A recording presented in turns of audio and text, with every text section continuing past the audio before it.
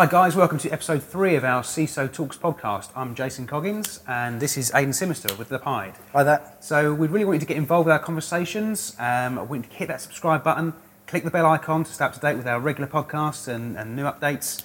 And let's get to it. Thanks, Jason.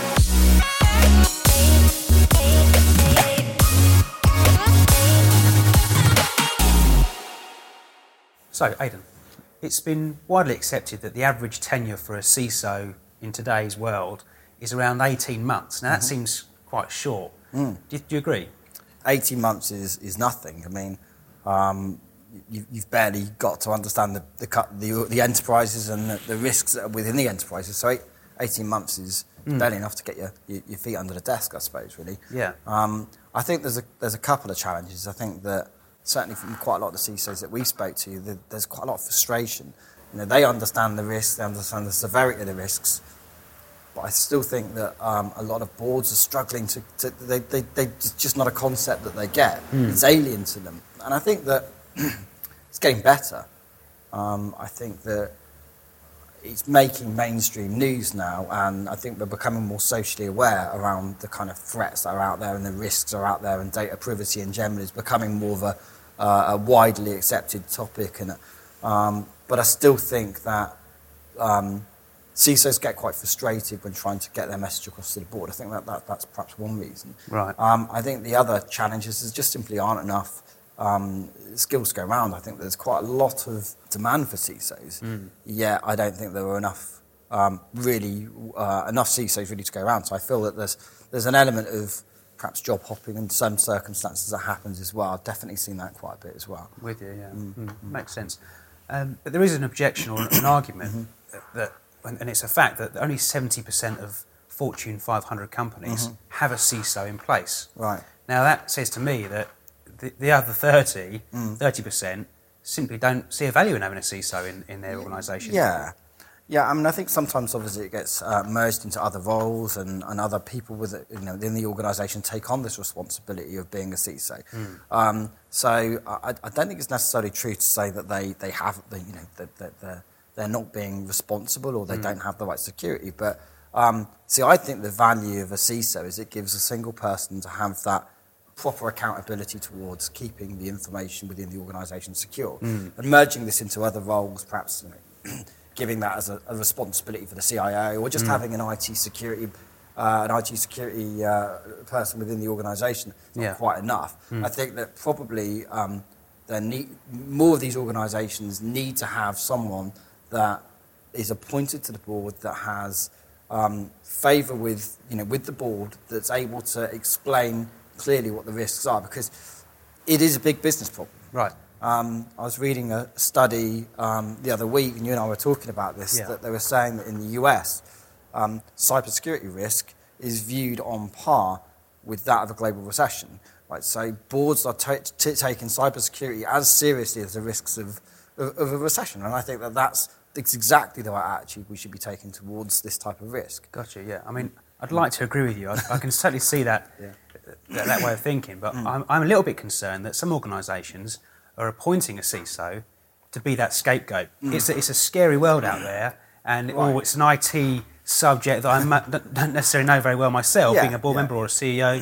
I need to employ someone who understands it, that I can hand it to, and if it goes wrong, their head's on the chopping block for it. Does that make sense? It does make sense, I think, though, I mean, I think in some circumstances it's an impossible role. And I think that, you can do everything, but ultimately, if someone wants to get into your organisation, if someone wants to get your data, if they want to, they will find a way. It's increasingly difficult to keep up with cybersecurity risks and cybersecurity sector. It's very, very difficult to do. It's also, especially if you're not given adequate resources or budget as well, that makes it even harder. And I think that the nature of cybersecurity is perpetrators are very agile, whereas boards aren't.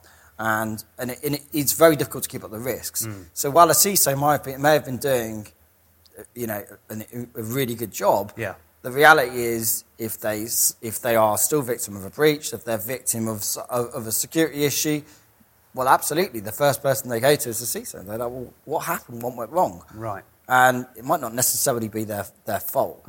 Yeah, no, I get that. So, yeah. So, all right then. So, the threat landscape's ever changing. It's quite a dynamic environment. Very much. So, with that in mind, how much of or is it the CISO's job to have to educate the board on these ever emerging threats? Do you think it's actually part of their job? Should they be educating their board or dealing with it? Yeah, of course. Yeah. I think that what really matters, I think, when we look at some of the more successful CISOs that we've spoke to, I think it's the CISOs, and it's an obvious thing, really, but it's those CISOs that are able to translate the real business benefits and the business value and the business risk as well. It's not about sort of explaining concepts around ransomware, explaining the concepts around least privilege or some of these more sort of technical concepts to the board. It's irrelevant. You need to sort of break it down. It needs to be concise. It needs to be presented to the board in a way in which it really and concisely shows the business value of operating in a certain way. Otherwise, it just doesn't work. And when you say business value, you mean assign a dollar sign to the problem. Yeah. And I think you also it needs to be, it almost needs to be a sum. It needs to sort of calculate how likely is it going to be that we are going to become a victim of this type of a threat. Okay. Based on our sector, based on our gaps in our security strategy. Yeah. Versus and what would be the impact of such a threat if it's even quantifiable, versus how much it will actually cost to prevent ourselves from that threat or that threat as well. I think that it has to be a sort of a combination. But I think the other thing that really matters as well is I don't think it's just about persuading the board as a whole. I think every single person within the board has their own individual agendas. They have their own individual things that they want to get from the business and the organisation as a whole. Yeah. So I think that to be an effective CISO, you need to kind of almost going to create allies. You need to understand the different people in the organisation and their drivers and their motivations. And you need to make sure that individually they understand the benefits of spending the time and the money with cybersecurity, the real risks that it's going to help them individually in their different roles sort of fulfill, really, I suppose. Yeah. And that's what the CISO has to do, essentially, is appeal to every individual in that decision-making process. It's quite frustrating for a CISO because in other roles, they're more defined and clear cut. But I think that it's quite an uphill struggle for quite a lot of CISOs. I think that you've got to over communicate. You've got to spend a huge amount of your time trying to educate, and I think you've got to be careful. I think sometimes we've seen CISOs sort of almost fear sell, if you like, where they're trying to persuade the board to come on board with their ideas that are based on doom and gloom. And the problem is you end up with this challenge where the board just become almost like it's the boy who cried wolf almost. And that's really not, you've got to be really careful about how you communicate it. Okay, right. So I think that you've got to be quite measured in how you do it. Certainly the most effective CISOs that we've engaged with are the ones that are able to break it down into business value and really kind of come up with that clear way of communicating the message. All right. Well, thanks, guys, for joining us on episode 3 of our CISO Talks podcast. We've really enjoyed the conversation. I hope you've enjoyed listening to it. Yeah, next week we're going to be interviewing some CISOs, out there in the field to get their insight into what they think about the topics we're talking about as well. Yeah, so if you want to keep updated, make sure you hit that subscribe button, click the bell icon as well to keep updated, and we'll see you soon.